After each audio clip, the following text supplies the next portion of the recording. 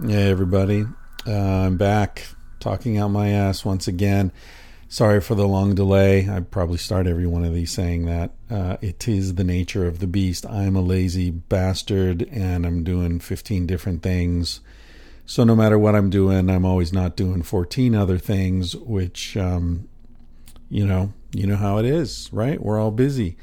Anyway, if you are paying for this, stop, because I've made all these free. So they used to be behind a paywall. You needed to have a premium subscription. That's no longer the case. I've liberated all the previous episodes. You should find them all in your RSS feed or on iTunes or wherever you look at this podcast. But if you don't, send me an email and I or someone else will get back to you and let you know what's happening. I was putting them up on SoundCloud for a while. There are links on my site, chrisryanphd.com. Go to podcast and then you'll see the TOMA drop-down link there. So you should be able to find all these and they are all free. If you want to support the podcast, you can do it directly through my website, through the donation button, or through Fund What You Love. You'll see Tangentially Speaking listed there. Same podcast, same guy, same bank account. So if you want to support this, that, whatever, that's how you do it. Don't give any more money to Libsyn or anybody else, because frankly, they keep half the money, and what do? They process your credit card, which, I don't need to give them half your money to process the damn credit card. So that explains that change.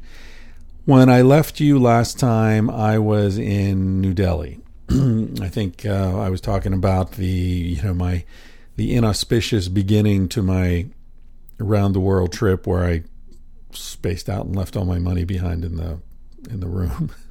Jesus, what a dumbass. Anyway, I've been thinking about this next episode. A lot happens in this one, I guess, and that's one of the reasons I've delayed doing this, because it's like so many things. People send me emails, and the simple ones I answer right away.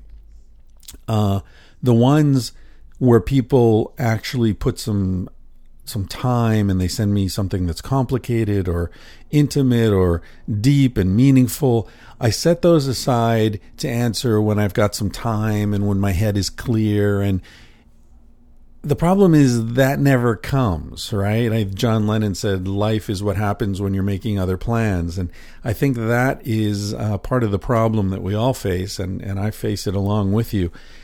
So it's completely unfair and unjust, because what happens is the people who really deserve the time and attention, or the projects that deserve the time and attention, end up not getting it because you're putting them aside for later when you're going to have more time and attention than you do now. But the problem is that it's always now. It's never later. Which is a long roundabout way of saying the reason I've been resisting this particular episode is because so much happens in it. And I don't want to forget things, and I want to do it justice. But I think the only way to deal with this is to just forge ahead and not worry about it. There is a bit of a denial of death kind of situation going on for me psychologically as well, because I've been carrying these stories along in my head for so long that putting them down, even in audio this way, feels a bit like coming to the end of a period of life that I'm resistant to. It's kind of like when your kids grow up and they leave the house, and you've got that empty nest syndrome, or any other sort of phase of life demarcation that you start to drag your feet as you get older because you don't really want to let go. And so part of this process for me is letting go of the time of my life when I was the guy with the backpack going around doing all these adventures, I guess I'm not that guy anymore, or that guy is somewhere within me, but, there are other guys layered on top of him, guys with a beer gut who are 20 years older and, different, very different kind of life. So I don't know, maybe I'm resistant to giving up that part of my life, and that's part of the delay. But enough excuses. So I got on that train, finally, amazingly. I did get on the train. And Indian trains, if you've never been on an Indian train ride, you can't imagine what you're missing. It's like a city on wheels. There are people up on the roof. There are people sleeping in the bathrooms. There are people sleeping in the aisles. There are people everywhere. And I had a reserved berth or whatever it's called on this train, but everything's open. It's like a cot that comes down and there are chains, and it's just a very basic thing. And you go to your berth and there are like 6 people sitting on it, right? So the first thing you learn on an Indian train is how to be part of a giant crowd. And it's a crowd in which everyone is staring at you all the time. I just finished writing a thing in this book I'm working on about how being in India helped me understand wealth because I was suddenly very wealthy. And I never thought of myself as wealthy, but then I got to India and I started thinking about the fact that, like that guy in the last episode, the guy said the money that I had left under my pillow stupidly could have bought his hotel and several others just like it. Buildings, businesses. And here I was, it was just a little money I'd saved up over a couple of years and I was traveling on it. That is if you pay attention to it, that can be a very illuminating sort of mind fuck, because suddenly I'm a millionaire, right? I'm walking around with enough money in my pocket to buy houses and not even think about it. The money I spent on my ticket to get there could have bought families out of a lifelong debt that they were going to be suffering from otherwise. So you start thinking about things, scale issues that in our society, millionaires are thinking about. Good-hearted people who've got a shitload of money and they want to help. How? How do they do it? Who do they help? How do they deal with friends and family who are constantly coming to them for money? Oh, we got another business idea. Hey, if you could pay the mortgage, then I'll pay you back. And then that starts contaminating your relationships. People who win the lottery are miserable. They lose all their friends. They lose their family. They're fucking, they end up in basket case. They end up with drug addictions and suicidal. They see it over and over again. There's a great This American Life episode about a guy who goes around and buys people's winning lottery tickets. And so it's complicated. I won't get into it now, and I don't remember the name of the episode, but if you Google This American Life lottery winners or something, I'm sure it'll come up. But I remember him talking about how they are the most miserable people you'll ever meet because their lives are destroyed by this scale difference of money that has now disrupted their social relationships. Anyway, the point is, India, the first time I was in India especially, really helped me think about those things. Being on the street or on the train in India has a similar effect in terms of fame. You get an idea of what it's like to have people staring at you constantly, or great beauty. What it must be like to be Angelina Jolie or, some fashion model where every time you walk down the street, everybody's looking at you all the time. Yeah, okay, there's a little feeling of power there, but there might be 5% power and 95% complete fucking pain in the ass. You can't scratch your ass without, half the fucking train noticing. That was really hard to get used to in India. And this was early days in my trip in India too, so I wasn't used to anything. That train ride was crazy. At some point, and it was a very long train ride, I remember it's from New Delhi to Jammu, Kashmir. I think it's a joint Jammu and Kashmir is where it was, but it went through the Punjab. So I think it was a day or 2 days or something. I don't remember. Anyway, at some point on this trip, I met an English guy who was a little older than me. He was probably in his mid-20s, and I was, about the same age as me, actually. But he had just finished medical school. His name was Chris, and he was doing a trip after medical school before going home to work. And then I had also met a German guy, George the German. I remember that he was a truck driver. And the three of us sort of bonded together, and I think we took the bus together from Jammu and Kashmir, Jammu, which is the capital city where the train stops. Then you take a bus to Srinagar, which is this amazing city up in Kashmir. And the three of us took the bus together. And I don't know if I mentioned in an earlier episode, but the last minute, back when I was packing for this trip in my parents' basement in Pennsylvania, I remember I had my backpack, all loaded up, and I sort of looked at everything and decided I wanted to lighten the load. And I did not, take off the 12-pound tent or the sleeping bag that I would never use, or the water filter that I wouldn't use because I wasn't camping by a fucking river in India. I'd be drinking bottled water all the time, which is everywhere, but I didn't know that. No, instead what I decided to lose were my cassettes. I had 10 cassettes and a Walkman cassette player. I decided I wouldn't need those because I would listen to Indian music and learn to love it, which did not happen. So within a couple of weeks, I was losing my mind because I had no Western music to listen to. And on that bus with George and Chris, we were going up through the Himalayas up to Srinagar, a very winding, long, crazy bus ride. And Chris lent me his Walkman, and he only had one cassette that I knew, and I listened to it over and over again.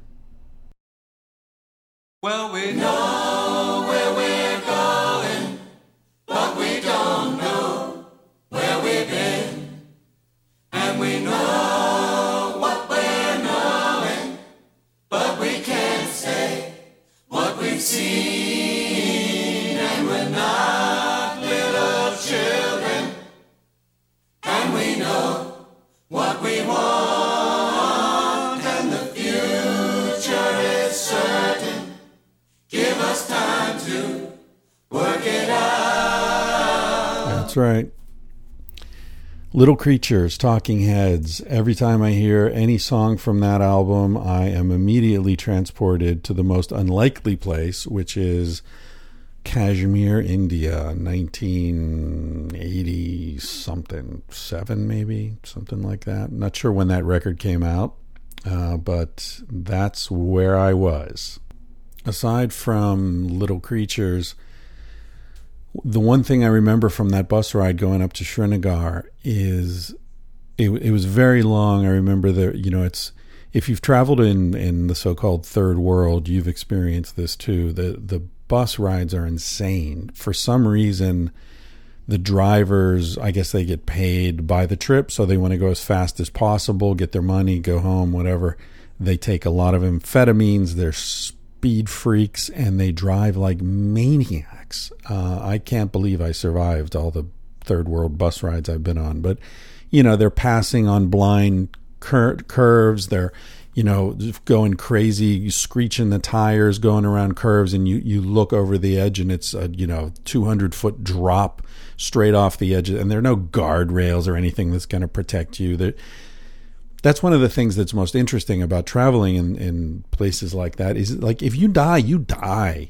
There's no helicopter that's going to fly in and rescue you and save this and that. No, it's raw. It's you either make the turn or you don't. And if you don't, you're done. That's it. It's simple. And that sounds brutal and it sounds terrible and difficult and scary and all that. But it's also very liberating, because when you're worried about whether or not you're going to survive this bus ride, then you don't worry about whether or not you're going to get cancer in 20 years, or whether your girlfriend loves you as much as she should, or whatever the fuck else it is that we worry about. There's a focusing of attention on the here and now that is, you do it reluctantly, but when you've done it, it feels really good afterwards. Like people who parachute or rock climb or scuba dive, or all these things that we do that are scary and seemingly dangerous. Sometimes they actually are dangerous. Sometimes it just feels dangerous. But in any case, the reason it feels so good, I believe, is that it focuses the mind to the point where it turns off all the little bullshit voices that we have convincing us that there's so much to be worried about, when what's really happening is we're just repeating over and over again the realization, I am going to die, I'm going to die, I am mortal, I am vulnerable, I am afraid. And so that takes so many different forms in our consciousness and freaks us out in so many different ways. But it's the same fucking thing over and over again. And so when you're doing something that focuses the mind on the here and now and eliminates those abstractions, it actually feels really good, because you feel really alive, because you weren't sure you would be a few minutes ago. To that end, the only other thing I really remember from that bus ride is I'm listening to Talking Heads. I've got my head leaning against the window because it's just been hour after hour and I'm half asleep, half awake. My head's leaning against the window, my eyes are open, and I'm just sort of watching the road go by, and it's just flashing by quickly, road, rocks, road, bridge, go over bridge, boom, chasm, back on the road, goats, a guy with goats, road, bicycle, bike, little roadside stand, whatever, and then flash to another chasm. We're going over a bridge, and I look down, and suddenly I see couple 100 feet below the mangled remains of a bus, just like the one I'm on, and maybe a dozen bodies laid out in a row, wrapped in white sheet. Happened in an instant. It was like a flash photo, just boom, and then back to road, goats, blah, blah, blah, road. Did I just see that? Too late to turn back, too late to see anything, too late to confirm. But I'm sure I saw a bus that had probably crashed earlier that day, maybe yesterday, just went right off the fucking edge. So when I say you're living close to the edge, you're definitely living close to the edge when you do that. And again, this was like 1986, 87, something like that. And I know a lot of people who listen to this podcast are much younger than me, so you don't know what it was like. But there was no fucking internet. There were no cell phones. I think I described in an earlier podcast how long it took to send a letter. It took a month for a letter to get back home to the U.S. and then another month for the answer to reach me in India. So we're looking at a 2-month there and back for an airmail letter.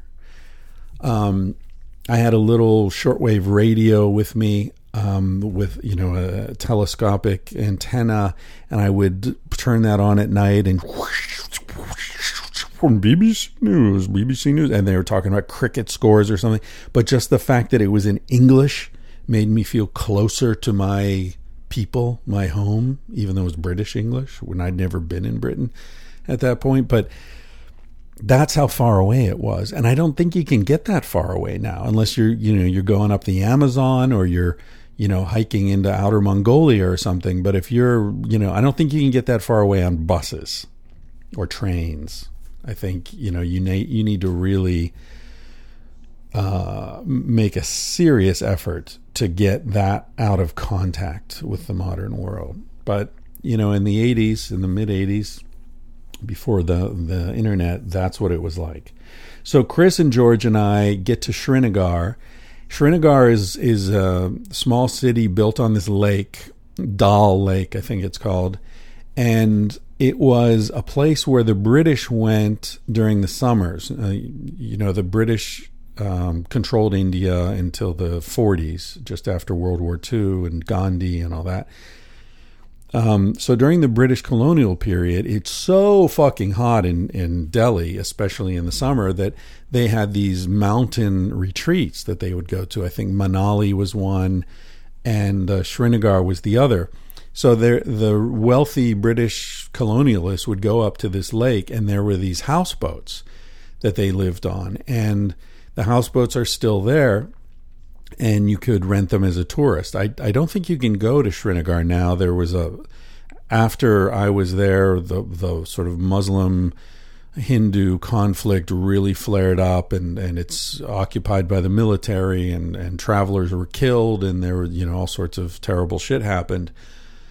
But at the time that I was there, you could go up there and rent these houseboats, and some of them are spectacular. They're really beautiful because they're all hand carved. There's all this hand carved wood everywhere, and they still have the British silverware and plates and cups and china and cut crystal wine glasses and all this stuff that was left behind by these British aristocrats.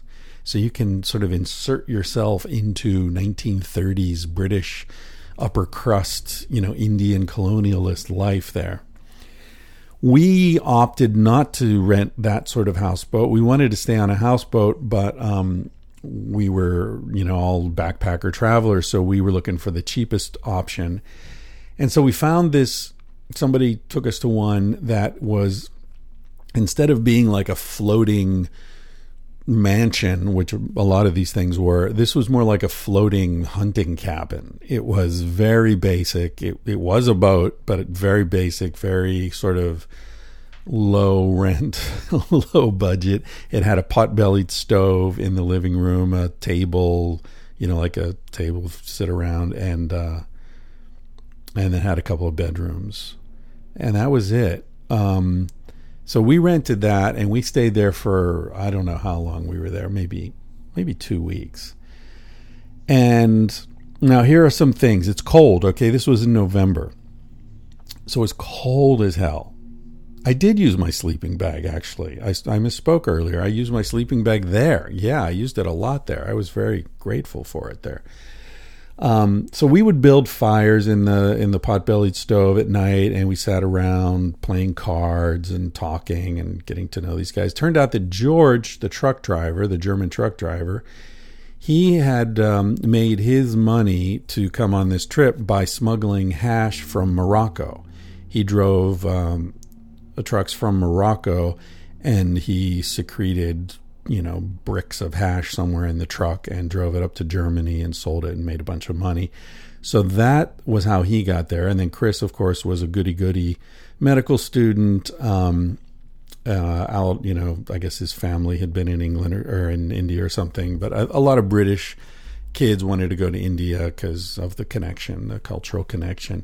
So it was an interesting crew. George was a very nice guy, but like uneducated truck driver, hash smuggler. And then there was Chris, this fancy upper class British doctor. And then there was me, whatever the hell I was. I don't know how they saw me, but that was the three of us. And so you sit on these houseboats, and the way it works is, it's sort of like the stores come to you. There are these little boats, which are like dugout canoes, sort of varying size and fanciness. And they sort of come around, they paddle them around and sell stuff off them. So there will be like the vegetable one all full of carrots and cauliflower and potatoes and stuff piled up. He'll come paddling along in the morning, and people come out and buy stuff. So it's a floating market that comes by the houseboats. And then there will be one that'll come by with goat meat and whatever. And so there are all these different shikaras, I think they were called, coming by with the different things. And then I remember one comes by. We weren't buying it. The guy who owned the house would buy stuff. They made food for us. And when we asked for it, and then we go into town and eat in there as well. And they were like little taxi shikaras. In fact, I took a picture of a kid on one of those, and I'll put that up on my website. I'm sure I still have that digitized somewhere. Although I was shooting on film, obviously, back then. But so this one shikara came by that really stuck in my memory, because the other ones are all full of stuff, full of the vegetables and the meat and all this kind of chaos. This one comes by. It was very fancy, very beautiful boat, and it just had the guy paddling it from the back, and then in the front it had a small wooden case, and on top of the case was brass scale, old style scale with the two plates, like the scales of justice kind of thing. And as he paddled, that would sort of rock a little bit. He was the guy selling hash. Now, hash, there's no alcohol here because it's a Muslim area, so no beers, no wine, but hash was legal, so a lot of hash around. And no weed, no grass, just hash. So we bought some hash, but then we didn't know how to smoke it because we didn't have pipes. We didn't have a bong. I was a bong smoker back in the day. And, so the first thing we did was we rigged a little paper clip, and smoked it under a glass. So you'd sort of stick it on the end of the paper clip, bend up the paper clip so it was off the table, light it up, blow it out so it smoked, and then you put a glass over it and then sort of tip the glass up and you smoke the cloud out of that. But that got to be problematic. I think one of the guys, not me, maybe it was Chris the German, actually sucked the burning chunk of hash into his mouth and burned his tongue. So we had to stop doing that. Then I came up with this idea because someone had taught me how to make a pyramid out of a big piece of paper. So we got a newspaper and I made this pyramid, and then we ripped the top off.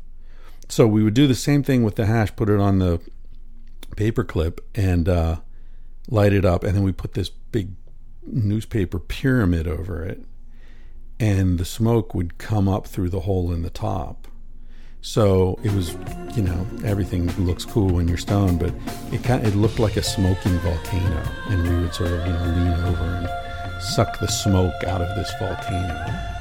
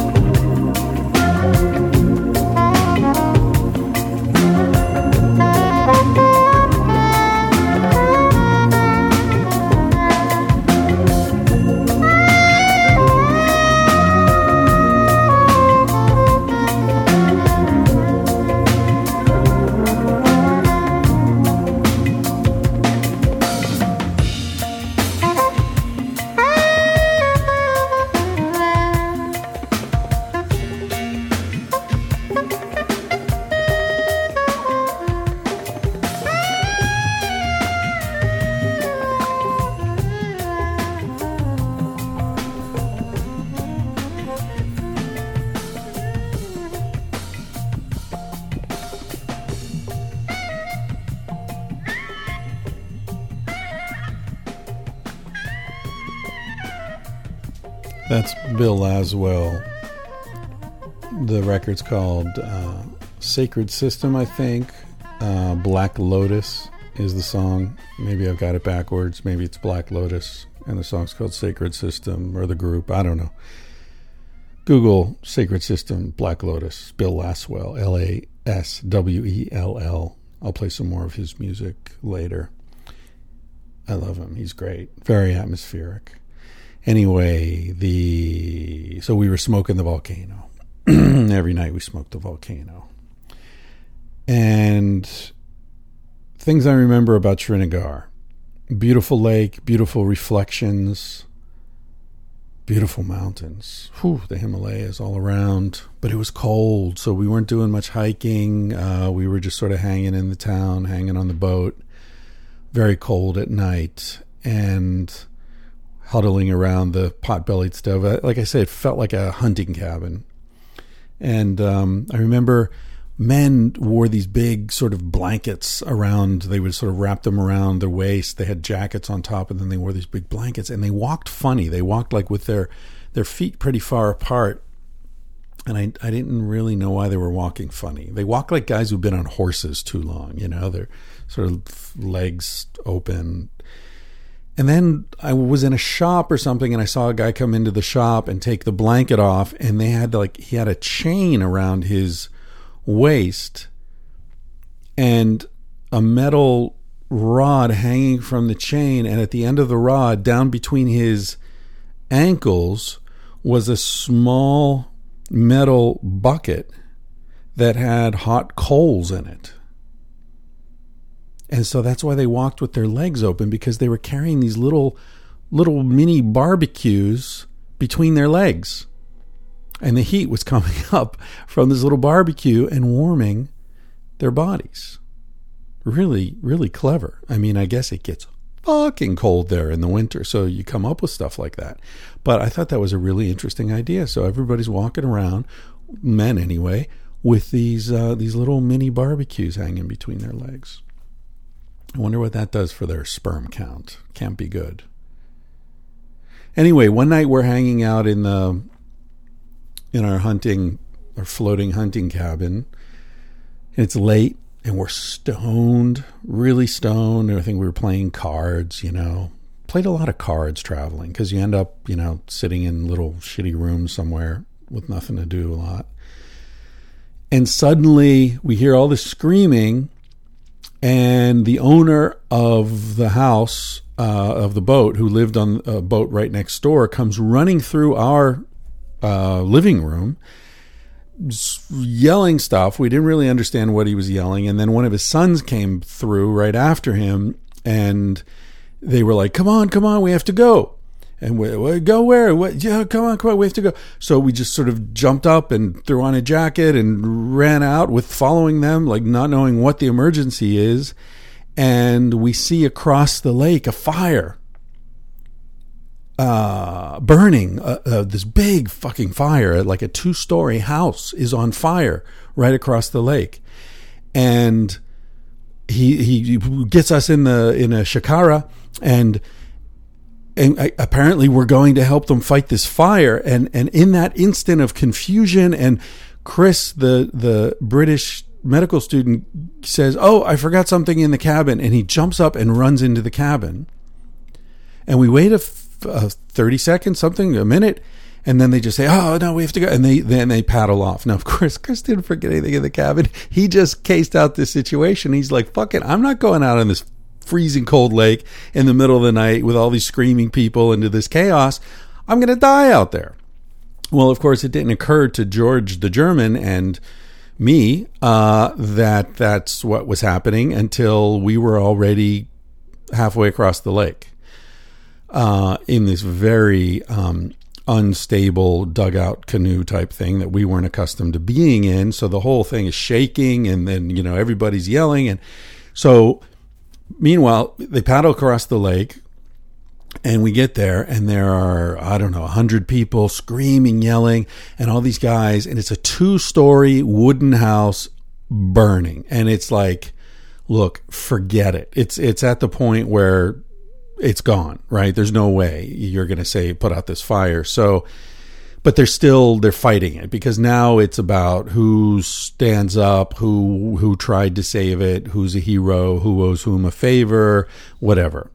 And people are doing crazy shit. And so they've got a bucket line coming from the lake up to a couple of guys who are like on the roof of the house next to it, and they're throwing these buckets of water one at a time onto this raging inferno.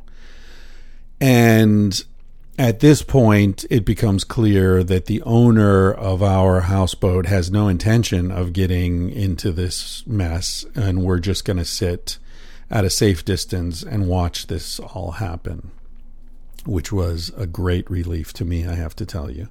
There were other guys in shikaras up closer to the fire actually splashing at it with their paddles. I don't know if there were people in the house. I don't know if anyone died in this. I have no idea. But I do know that after about half an hour of watching this crazy feudal heroism, finally a little boat came up, a power boat that was the fire boat, the fire engine, you know. And I remember it was called the Tiger Lily, which happened to be the name of my dog when I was a kid. So that really stuck in my memory. And by the time the Tiger Lily arrived, you know, come on, there was nothing. And then they couldn't get the pump started, and there was a lot of yelling and screaming and chaos, and I don't think they ever got the pump started. But that, so then we, you know, I don't know if it was an hour, 2 hours or what, then we paddled back to the houseboat and told Chris what we'd seen, and I hope he regretted his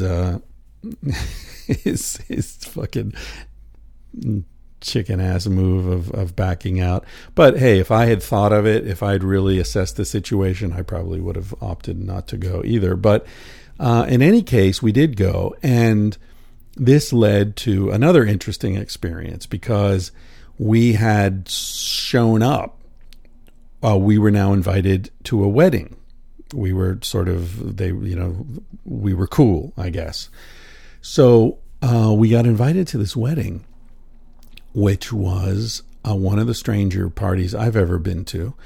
It was a wedding of, I believe it was a family from Pakistan being married to a family from Kashmir. Now, I won't go into the whole sordid history of this, but Kashmir is really only a part of India because the son of the Maharaja of Kashmir at the time of the separation, when the British left the subcontinent, owed a lot of money to casinos in Europe.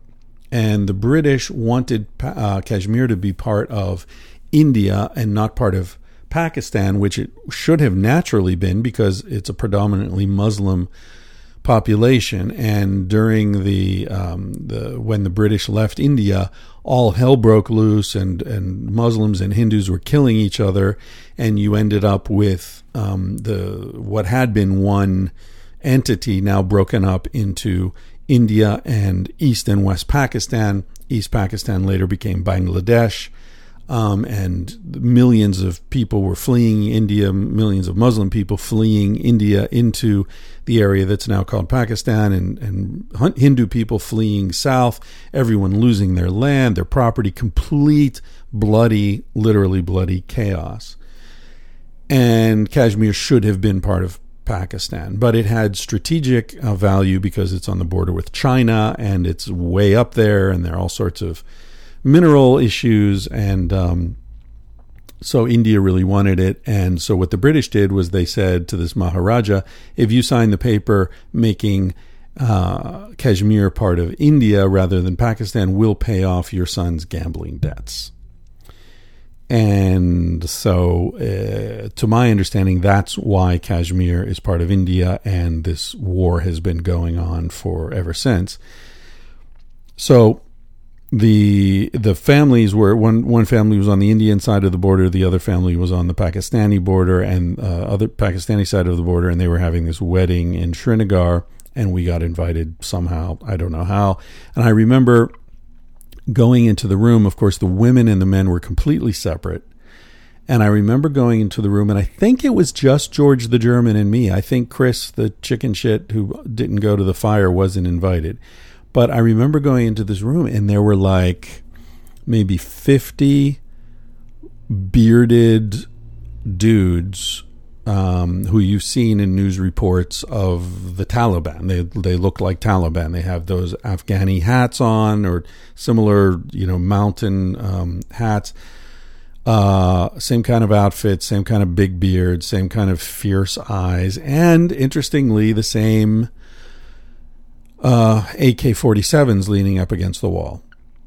So now again, this is the mid-'80s, and so they were fighting the Soviets at that point, being funded by the Americans. So maybe that's why we were invited, because I was American. I don't know. In any case, we go to, it was a very awkward and weird evening, because you go into this room, everybody's just sitting, these men are just sitting against the wall. A couple of them might have been talking to each other, but I don't remember any real conversation happening. Nobody spoke English. And we just sort of sat there. And everyone looked at us, and it was very awkward and weird, and we didn't know why we were there. I'm sure they didn't know why we were there. But it was an honor, so we went. It's the thing about honors. They're often very uncomfortable.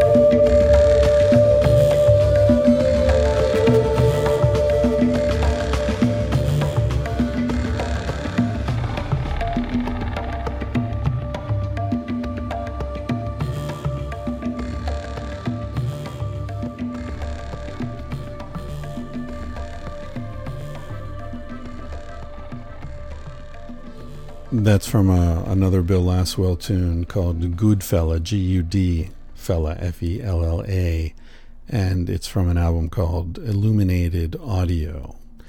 Definitely love that stuff. So we are back on the houseboat now, and we're going to leave town.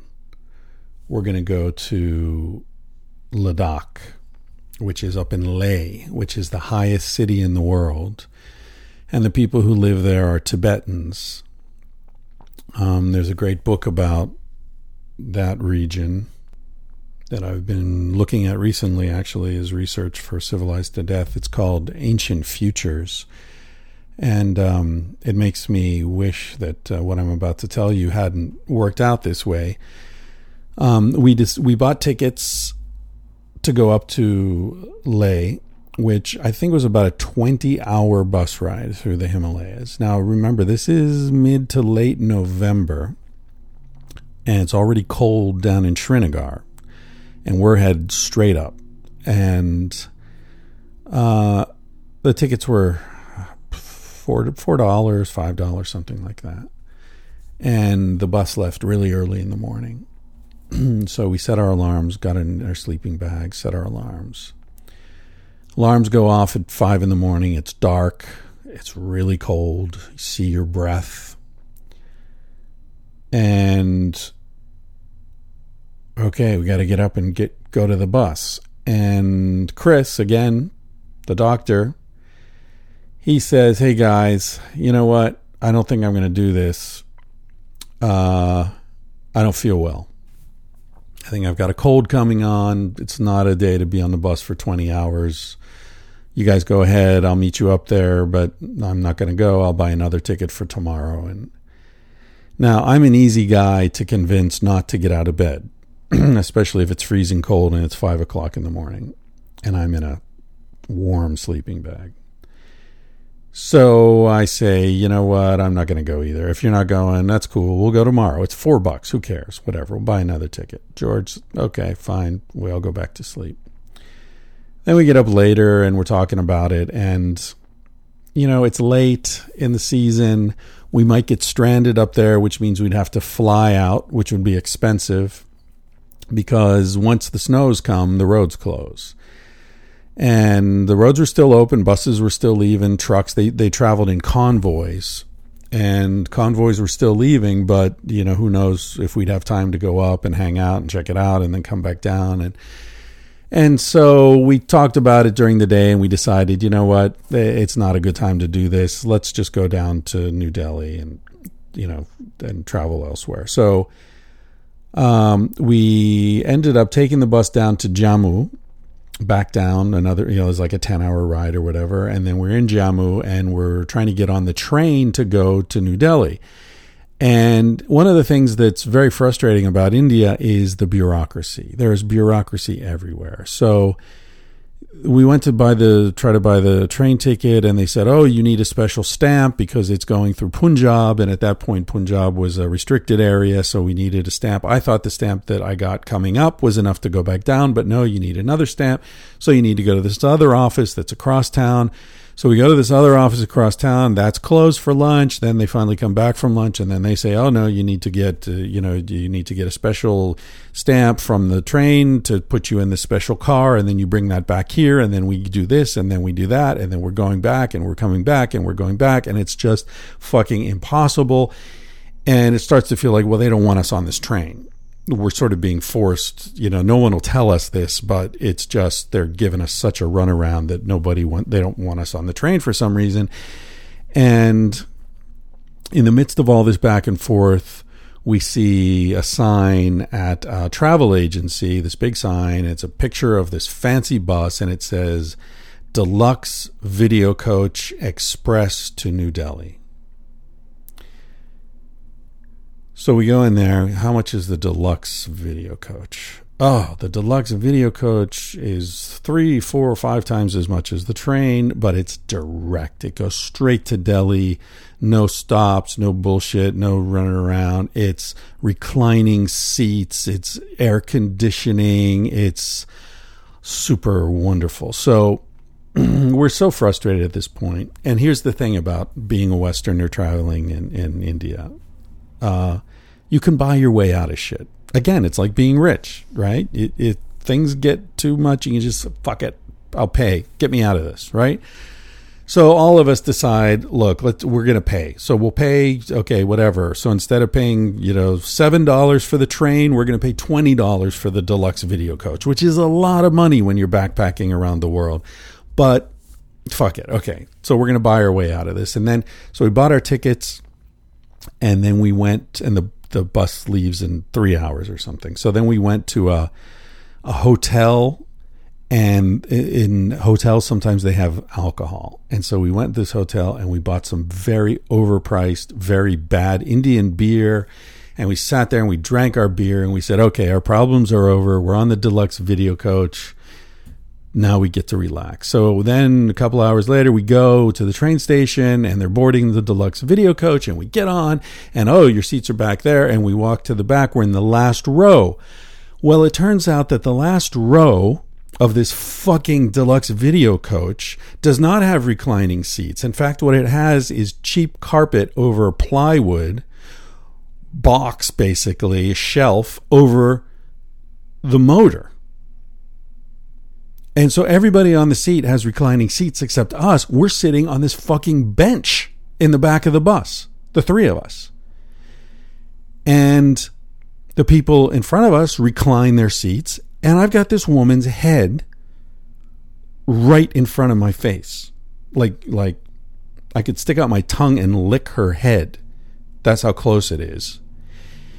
And as if that's not, and banging on my knees, because buses, everything is made for the average Indian, which is smaller than any of us. So our knees are, and these people aren't going to like not recline their seats because they're rich Indians. And rich people in poor countries are the biggest assholes ever because they are so accustomed to not giving a fuck, which is what you need to do to be a rich person in a poor country. You need to learn to not give a fuck. And there's a whole section of the book I'm writing about this. I call it Rich Asshole Syndrome. Anyway, so these people are reclined right into our faces. And to make matters worse, the Deluxe Video Coach is showing Hindi films all night. And Hindi films are pretty fucking crazy. If you haven't seen them, there's a lot of yelling and screaming and singing and dancing and rainstorms and rapists and all sorts of crazy shit. And the speaker at the front of the bus, there are two speakers, one in the front, one in the back. The speaker in the front is broken, so they've got the thing turned up full blast so that the people in the front can hear the crazy shit that's coming out of this cheap speaker in the back of the bus right over our heads. And this is going to be a 12-hour ride or more. I don't remember, but a long fucking ride. I've got cigarette filters stuffed into my ears to try to block out the noise. The seat we're on is hot because we're right over the engine and it vibrates constantly. We've got the reclined seats into our knees. We've got the greasy heads right in front of our faces. This is horrible. And I have to tell you, this is the closest I ever came, probably ever traveling, but certainly in India, it's the closest I ever came to just completely losing my shit. I don't know how that would have manifested. I don't know if I would have started hitting people in the head. I don't know if I would have cried. I don't know. But I remember feeling that I was very close to some sort of a breaking point. And a few hours into the trip, the bus stops. We're in the middle of nowhere. It's the middle of the night. We're in a parking lot, essentially. And there's a guy with a chai stall and a gas lantern. And everybody gets off the bus, stretch your legs, get some chai.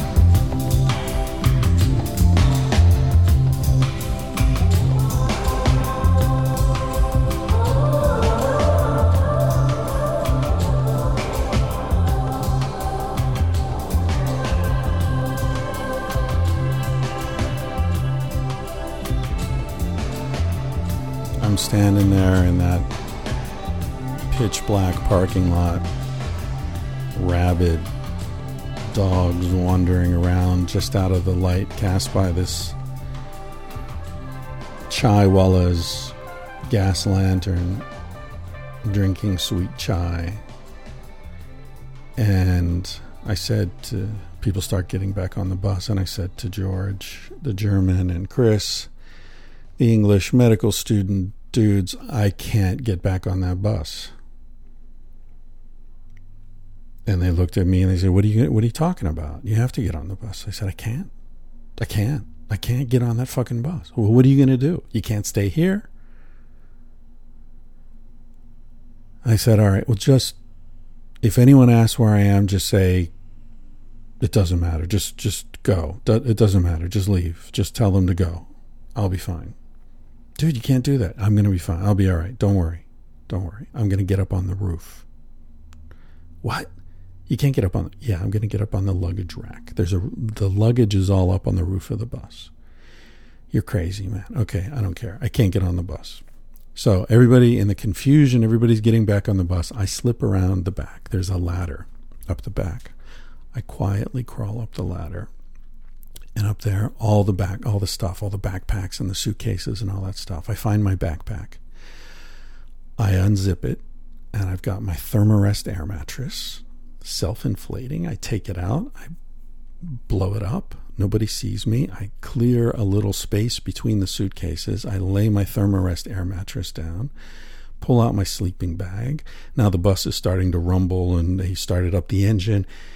Apparently, no problem that I'm not there. Nobody gives a shit. As I say, in those places, whatever. You're not there, you missed the bus, you missed the fucking bus, whatever. Nobody's worried about it. You're not going to sue anybody. You're not going to call the cops. Nobody gives a shit. Things are as they are. And I'm on the roof. And so I pull out my sleeping bag. I lie this thing down. I set everything up. I pull myself into the sleeping bag. The bus is pulling out of the parking lot. I'm lying down. I know I'm safe because I'm in the same place where all these suitcases are, so there are no phone lines or tree branches that are going to hit me as long as I keep my head below where the suitcases are, horizontal. And I lie there in my warm sleeping bag on my Thermarest air mattress, nestled among the suitcases, for the rest of that night, looking at the stars over India in complete and utter comfort.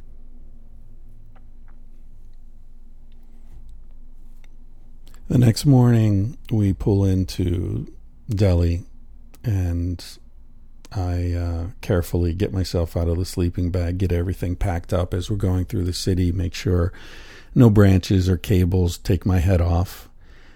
And we pull into the bus station, and I've got my backpack, and I'm down the ladder before anybody knows anything. And Chris and George come out of the bus and look at me, and I'm fresh and happy and rested and relaxed. And I win. I won. And then later in that trip in India, I paid a tip to the drivers to let me ride on the rooftop. I rode rooftops on buses all through Rajasthan, which is desert, so it's much easier. You don't have to worry about trees and stuff. You can see anything coming. And it was one of the best things I learned to do on that trip, was to pay a little backsheesh to the driver, let me ride up there. Indian people all thought I was crazy because the comfortable, civilized place to be is in the bus, right? The only people who ride on the rooftops are the dirt poor people who can't afford to get a seat on the bus. So for them to see a foreigner who's got more money than anyone actually paying to ride on the roof was mind-blowingly weird.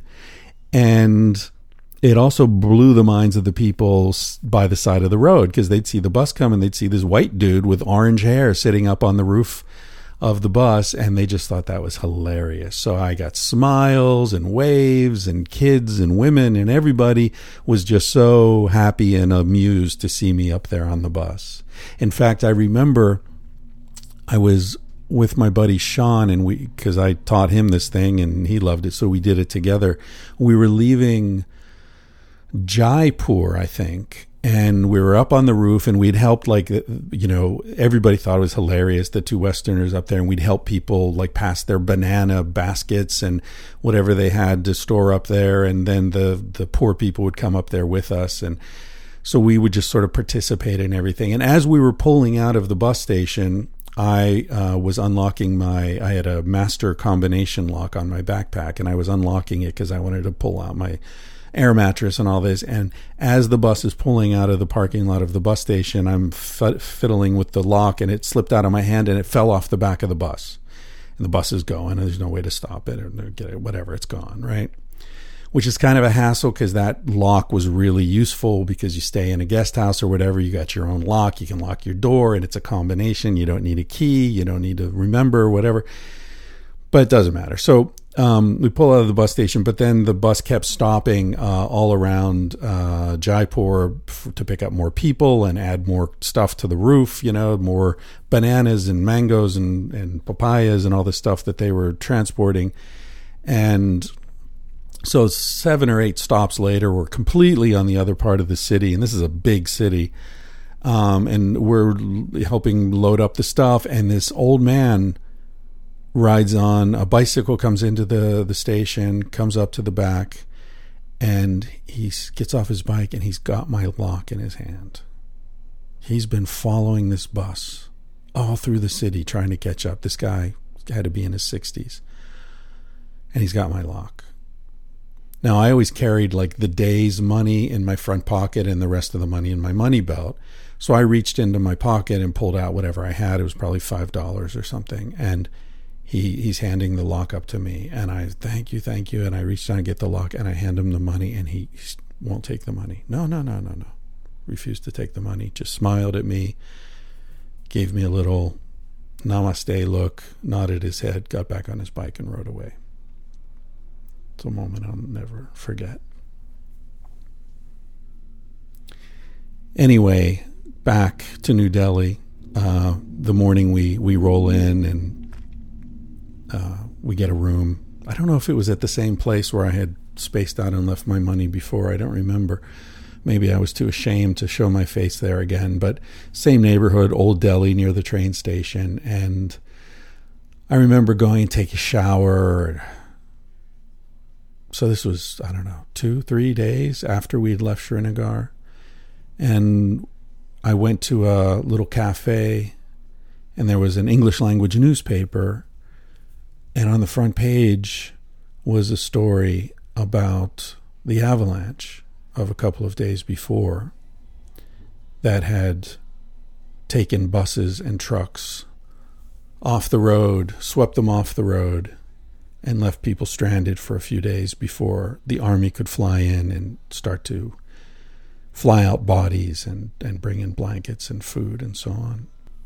Lots of people had lost limbs to frostbite. Lots of people had died immediately in the avalanche when the buses and trucks got swept off the road. And the road, of course, was the road between Srinagar and Ladakh. And the bus that we had tickets on was part of the convoy that got swept off the road in the avalanche.